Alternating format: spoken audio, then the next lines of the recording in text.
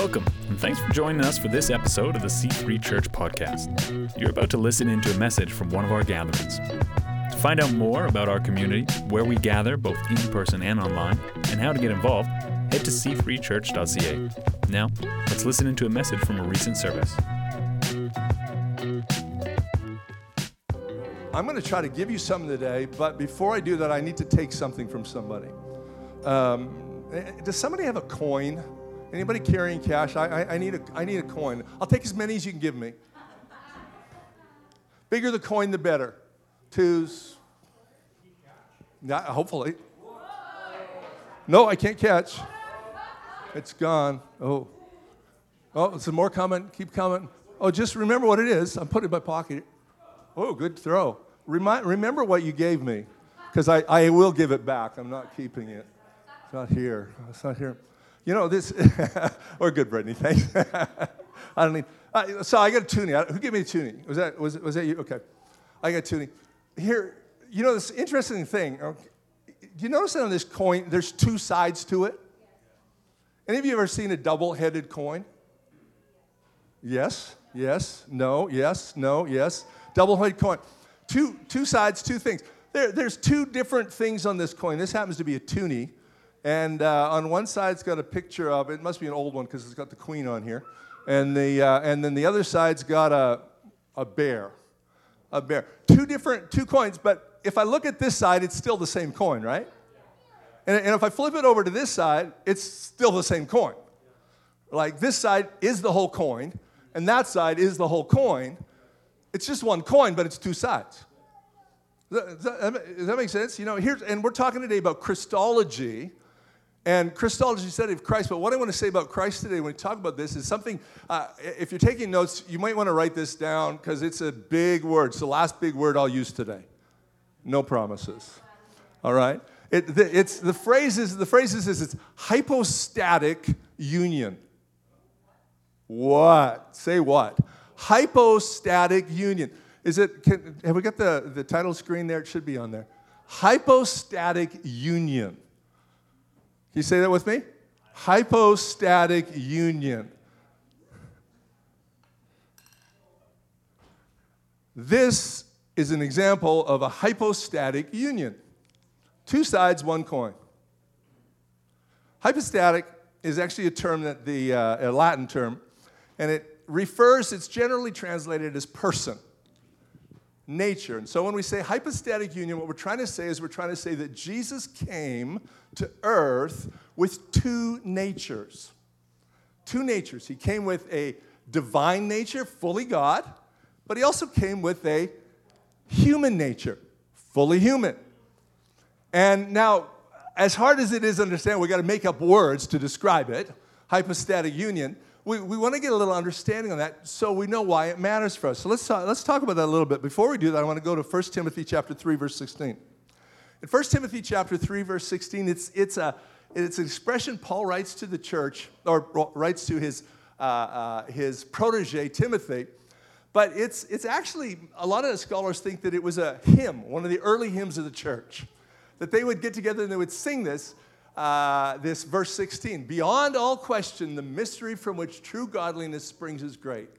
He appeared in the flesh, was vindicated by the Spirit, was seen by angels, was preached among the nations, was believed on in the world, was taken up in glory. I think we could put music to that one and sing that one. So here's the thing that we're looking at as we look about Christ, is we understand that Christ, there's a mystery involved here. There's something going on that we can't fully understand or can't fully appreciate. And Paul, as he writes, he says, beyond all question, the mystery. The mystery. This is a mystery. When we don't understand God, it's okay. You know, one of the things that Pastor Osai mentioned it, but I can say as well, is that I love questions. I think the church should be a place where we can ask every question we ever have. I know you may have grown up in church and been kind of told that you couldn't ask questions or felt like you couldn't ask questions. We're trying to create a kind of church where you can ask questions, where we can ask those things. We don't always get the answers because some things are mysterious. But we got to have permission to ask the questions about what goes on. And we want to wrestle through those things. So in this early hymn, they're talking about this mystery that is Jesus. That is Jesus. And so today as we talk about it, we want to talk about this mystery of his hypostatic union. Everybody say it again. Hypostatic union. Say it again. Hypostatic union. You'll remember that thing before you go today, okay? So Jesus is fully divine, divinely human, and humanly divine. Jesus is divinely human and humanly divine. Colossians 2 verse 9 says, "For in Christ all of the fullness of the deity," they're talking about the Trinity, "all the fullness of the Trinity lives in bodily form." In a guy by the name of John Frame, he writes this definition of hypostatic union. He says this: "The union of Jesus' divine and human natures in his one person is called the hypostatic union." Hypostatic comes from the Greek word often translated person. So the hypostatic union is the personal union of Jesus' two natures. So we have this coin, two sides, one coin. Two natures, one coin. Right? So we're talking about Jesus. Jesus isn't a coin, but Jesus has two natures, one person. In Stephen Wellum, who's a scholar, he writes on Christology, and in fact has a whole book on Christology. He says probably the most difficult question in Christology is how the two natures of Christ's deity and humanity are united together in one person. It's not easy. It's hard to grasp. It's hard to understand. We're going to try it a little bit. One of the early creeds, and you've heard me talk a few times about creeds. Let me just kind of come back and say creeds are not, they're old, but we bring them up because we're not a brand new Christianity here. Christianity's been around for 2,000 years. And they actually had it figured out then too. And we tie back to that to remind us that we're not just a new thing all on our own. A lot of time to know where your roots are helps ground you. You know, even personally, when you know what your roots are, it grounds you. And so that's why we keep going back to these creeds, because they ground us in historic Christianity, which is really important. So the historic creed, the Nicene Creed, when it talks about Jesus, here's what it says: "And in one Lord Jesus Christ, the only begotten Son of God, begotten of the Father before all worlds, God of God, light of light, very God of very God, begotten, not made, being of one substance with the Father, by whom all things were made."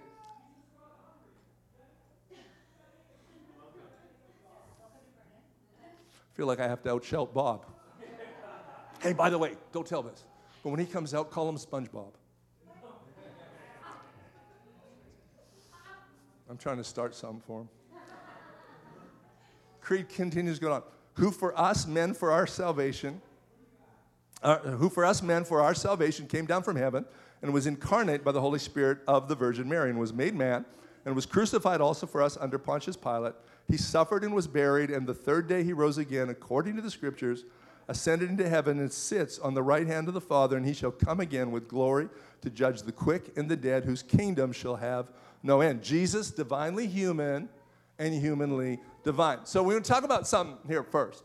Jesus came as the image of God. So there's another term. I said I wouldn't use a lot of big terms. Here's another term for it. The imago Dei. It means the image of God. It's a Latin word, means the image of God, and you might find it in some literature. The imago Dei. So the Bible tells us in Genesis that we were created, that God looked down and he says, I want to make mankind in my likeness and my image. So, you know, there's a lot of question about how, you know, what was God's image look like in mankind? What do we actually look like in mankind? Jesus had an interesting story. Interestingly, it had something to do with the coin. In Matthew chapter 22, verse 16 to 22, he says, "Then they sent their disciples to him along with the Herodians. 'Teacher,' they said, 'we know that you are a man of integrity and that you teach the way of God in accordance with the truth. You aren't swayed by others because you pay no attention to who they are. Tell us then, what's your opinion? Is it right to pay the imperial tax to Caesar or not?'" Loaded question. Is it right to pay taxes or not? But Jesus, knowing their intent, said, "You hypocrites, why are you trying to trap me? Show me the coin used for paying the tax." And they brought it to him. And he asked, whose image is this? And whose inscription? Caesar's, they replied. So he said to them, give to Caesar what is Caesar's, and to God what is God. And when they heard that, they were amazed. So they left him and went away. What was Jesus saying? Jesus was saying, he says, here's a coin. It has an image on it. It has an image on it. Whose image is it? Caesar's. Queen's. Give that. Give the one that has the image on it. Give it to the person who has that image. But what he was also saying in that is he's saying, what image are we made in? What is our image? Whose image are we created in? Whose image were we made in? In Genesis, and we can put that verse up in Genesis, chapter 3, it says, God said, let us make mankind in our image, in our likeness. And so God makes humanity in his likeness and his image. Now, that's what we call Imago Dei, the image of God. Now, the Imago Dei, and when we talk about the Imago Dei, there's a lot of discussion about what that actually means to be made in the image of God. Because we know that God's a spirit and that God doesn't have a physical body the way we do, except that Jesus does. Trippy. But we can't just say, hey, I'm made in the image of God, because the reality is I don't look the same as everybody else. So if I'm in the image of God, one of you isn't. I mean, the rest of you aren't. Right? If it's a physical likeness, then I'm the only one made in the image of God, and the rest, which kind of would bring a little bit of arrogance, I think, but some people do that. So it's probably not, the image of God's probably not related to our physical appearance, but there are some things that we can understand the image of God to represent. One of the things we can understand is that humanity, in its uniqueness, humankind has a moral element to our life. Dogs aren't moral. Come on. There's not a morality for animals. Animals are not moral creatures. Plants aren't moral creatures. Humanity is the only animate creation that has a morality. Now, I'm convinced there's a God because I have a personal relationship with God, but aside from that, I think that the moral argument for God's existence is one of the most compelling arguments there are. See, here's the thing. Morality and behaving in a moral way doesn't make sense in an evolutionary sense. Because how many of you know sometimes the right thing is still the right thing? Even when the results aren't favorable towards us? Why do we act that way? That works against our evolution, to act in a moral way. And so we go back and say, well, maybe that's part of us that was created in the image of God because we do what's right even when it doesn't benefit us. And that's a moral sense. So part of the Imago Dei is this morality. There's also another sense in which the Imago Dei is this whole idea that we have we were put in place to look after the world, to reign over the world, to have dominion over the world, to take care of what God created. It's like God said, he said, I made this thing, I'm in charge of it, but you're like me, let me give you responsibility for it. It's kind of like what we do with our kids. We give them responsibility for things that we are responsible for. I'm the lead pastor of a church with 3 locations, but yet I give responsibility to locations to pastors in each location. And I trust them with that, but that's part of how they represent me when they minister, and our kids represent us, and all those kinds of things. And so there's this Imago Dei is a sense in which we have been given the responsibility. Cats haven't been given the responsibility to look after creation. At least not any cat I've met. Pigs haven't been given responsibility to look after creation. Right? Chimpanzees haven't been given responsibility to look after creation. I've been given responsibility to look after creation, and in that way, I look like God. Right? Does that make sense? Are you getting that to say? There's another way in which we carry the image of God. It's creativity and cognition and will. The ability to make decisions, the ability to be creative. Creativity is a unique human experience. art doesn't exist in the animal kingdom. Ever think about that? Art doesn't exist in the animal kingdom. I mean, for goodness sake, monkeys throw their poop. I mind you, some humans have got art about that caliber too. But anyway, just saying.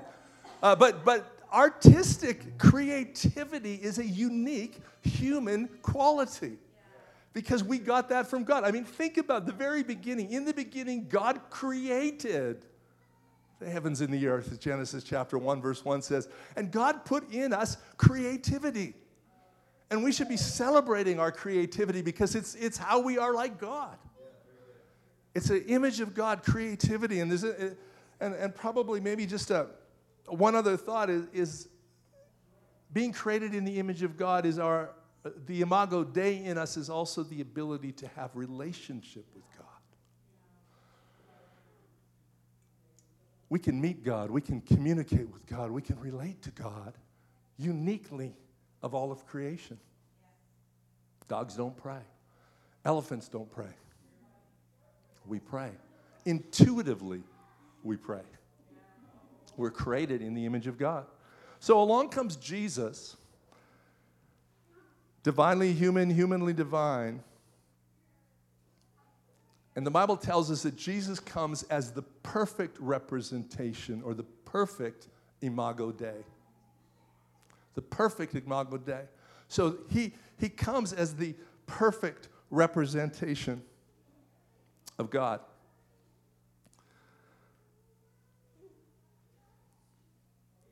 There's just kind of before I leave that whole thing aside, I'd like us to think, well, maybe I'll come back to it in a bit.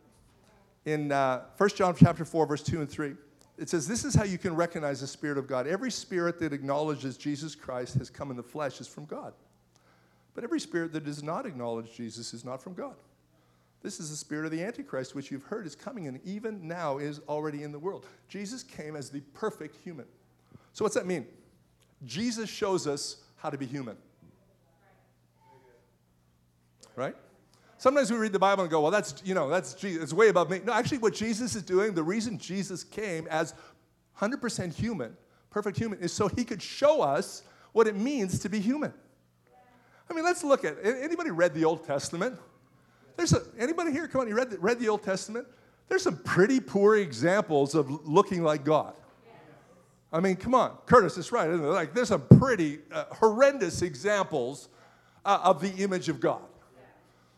I mean, mankind has very badly represented God and sometimes continues to do so. And so Jesus comes on the scene as absolutely 100% human so that he can say, hey, this is what it means to be human. You haven't kind of figured it out yet, but this is what it means to be human. Let me show you what it's like to be human. And so we look at Jesus and we say, hey, this is what it means to be human. I love this. Leonard Sweet, who's an author, is well written. Actually, I get to go. I'm taking a course with him right now, so that's why I'm quoting him. And I hope he listens to the message, so I get extra points and all the rest of that. But he makes this interesting statement because Jesus comes as 100% human, and he says this. He says, in the exercise of his authority, Jesus, in the exercise of his authority, Jesus did not display his power. He exercised authority without displaying his power. That's an interesting concept because we think about Jesus living here on earth and he's God, so he could do anything. But here's what he did. He didn't use his I can do anything. He used his authority, which is, in my name, you can do this. So he comes and he says, let me show you what it's like to be not just a human, but a human representing God. So here comes Jesus, and he doesn't say, he's on the cross. This to me is amazing. He's on the cross, and everybody around him says something along this lines. If he's really God, why doesn't he call down all these angels and save himself? But he didn't have to prove he was God. He knew he was God, so he doesn't show his power. Instead, he exercises authority, which is using somebody else's power. Right? So this is pretty incredible if you ask me. Not that anybody asked, but if you ask me, this is pretty incredible, because that means that what Jesus did, we can do. See, if Jesus acted out of his God nature while he was here on earth, we'd say, well, I can't do that. That's just God. But instead, he acted and used his authority without displaying his power, so that we would have the example of what it really means to be a human in submission to God. That's why Jesus could say something like, maybe you've heard this, greater things than this you will do. Right? That's pretty encouraging to me. Like, I mean, to be entirely honest, I don't know about you. You don't seem excited about it like I am. But I mean, it's that actually really excites me to know that when I read the pages of Scripture, when I read Matthew, Luke, James, and John, Matthew, Mark, Luke, and John. There we go. I do read my Bible. Matthew, Mark, Luke, and John. When we read that and we see what Jesus did, we go, well, I could do that too. Not because I have the power, but because I have the authority. Right? Not because Jesus was acting like God, he was acting like a human who lives in authority.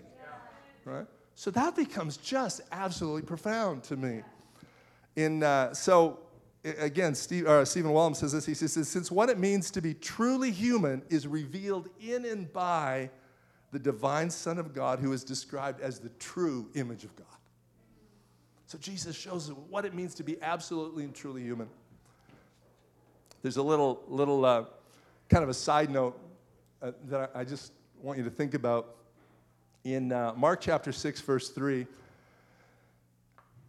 the people who knew Jesus didn't really appreciate him, and he said, isn't this the carpenter?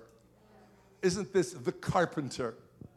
And I just want to take a moment to look at that word, because that word, and we're not going to go back into the Greek so much, but I actually think that word is a little bit mistranslated. And the reason I think that is because it doesn't get used a lot in the New Testament, in fact, but it gets used a lot in other literature of that time. And so it's been translated as carpenter, although probably it's more accurately, the word is called tecton, and the word it's probably more accurately translated as artisan, or even sculptor of stone. What the message here really is not that Jesus is just a simple carpenter, he's a craftsman. He's artistic and a designer. And I often think about when I read that, and I go, if Jesus was not, we think about, here's this carpenter, so we make him out as this macho, muscular, guy who works with his hands. And he probably did, but he did it in an artistic, creative way. And I go like, boy, if that's how Jesus was, that makes me think a little differently about the freedom to be artistic and where art plays in the church and where music and dance and festival, all the rest of that fits in the context.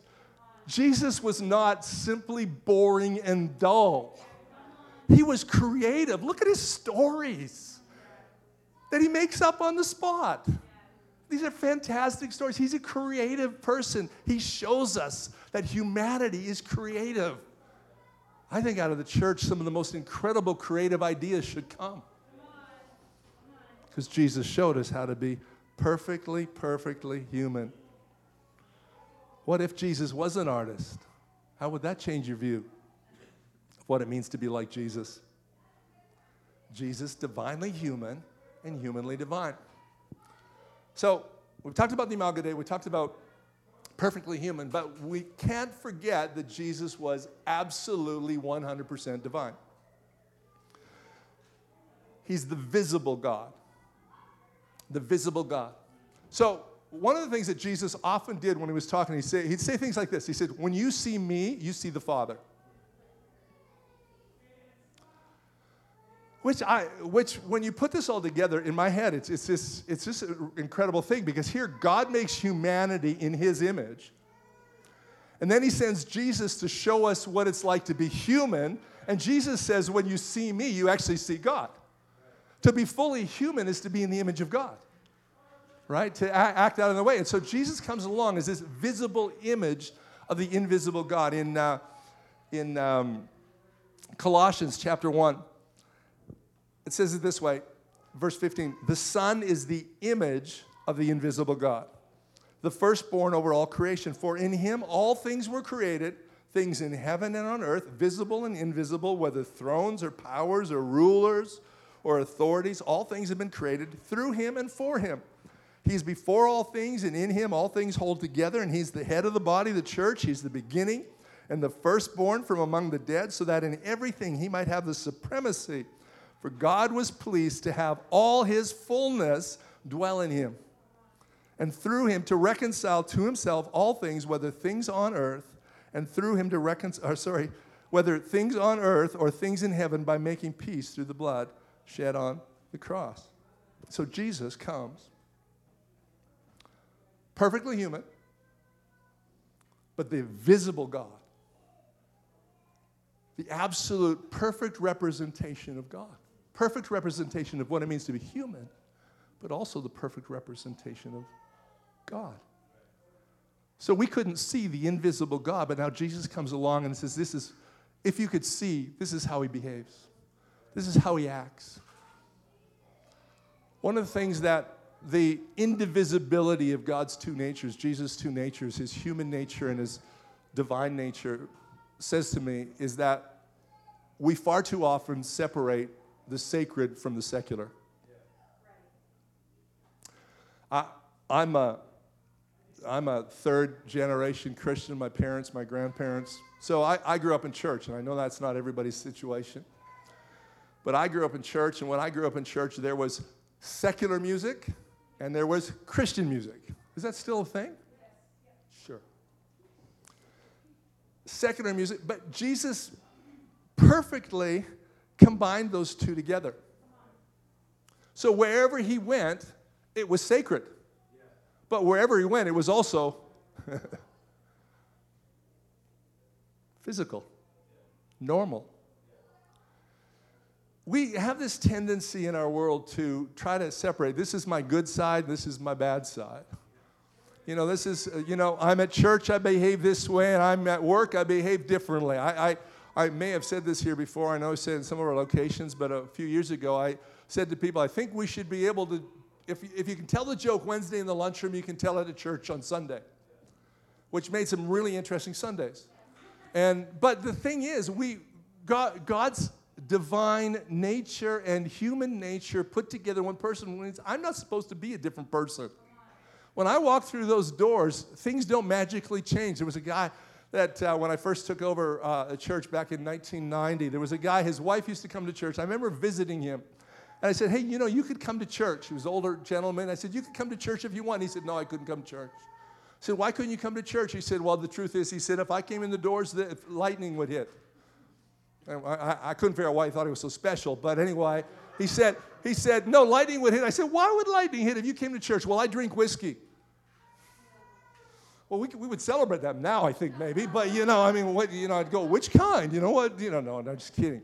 Not really. But anyway, the thing is that we so separate. Well, this is this is how a Christian behaves. Actually, a Christian behaves like a human. If we're like Jesus, we're behaving like real human people. And because we're divinely empowered by the Spirit of God that's in us, we're just human. And so we become attractive because we're just like Jesus. Right? Living in a human body but showing the divine God. And so the two come together. And man, I wish I could say more about this, but I just want to come that Jesus is the perfect union between the divine and the human. Perfect union between the divine and the human. Jesus is divinely human, humanly divine. When we want to know how to put those sides of ourselves together, we're not supposed to live our lives like this is my Sunday side, this is my Monday side, this is my spiritual side, this is my normal side. Jesus eliminates that option for us. He just eliminates that option for us. Puts it all together and comes to us and says, just live like this. What an incredible, incredible thing. Thanks for tuning in today. Each week, we gather in cities across our region and online to explore the truth of freedom available to all in the message of Jesus Christ. To find a gathering near you or to find out more, head to c3church.ca.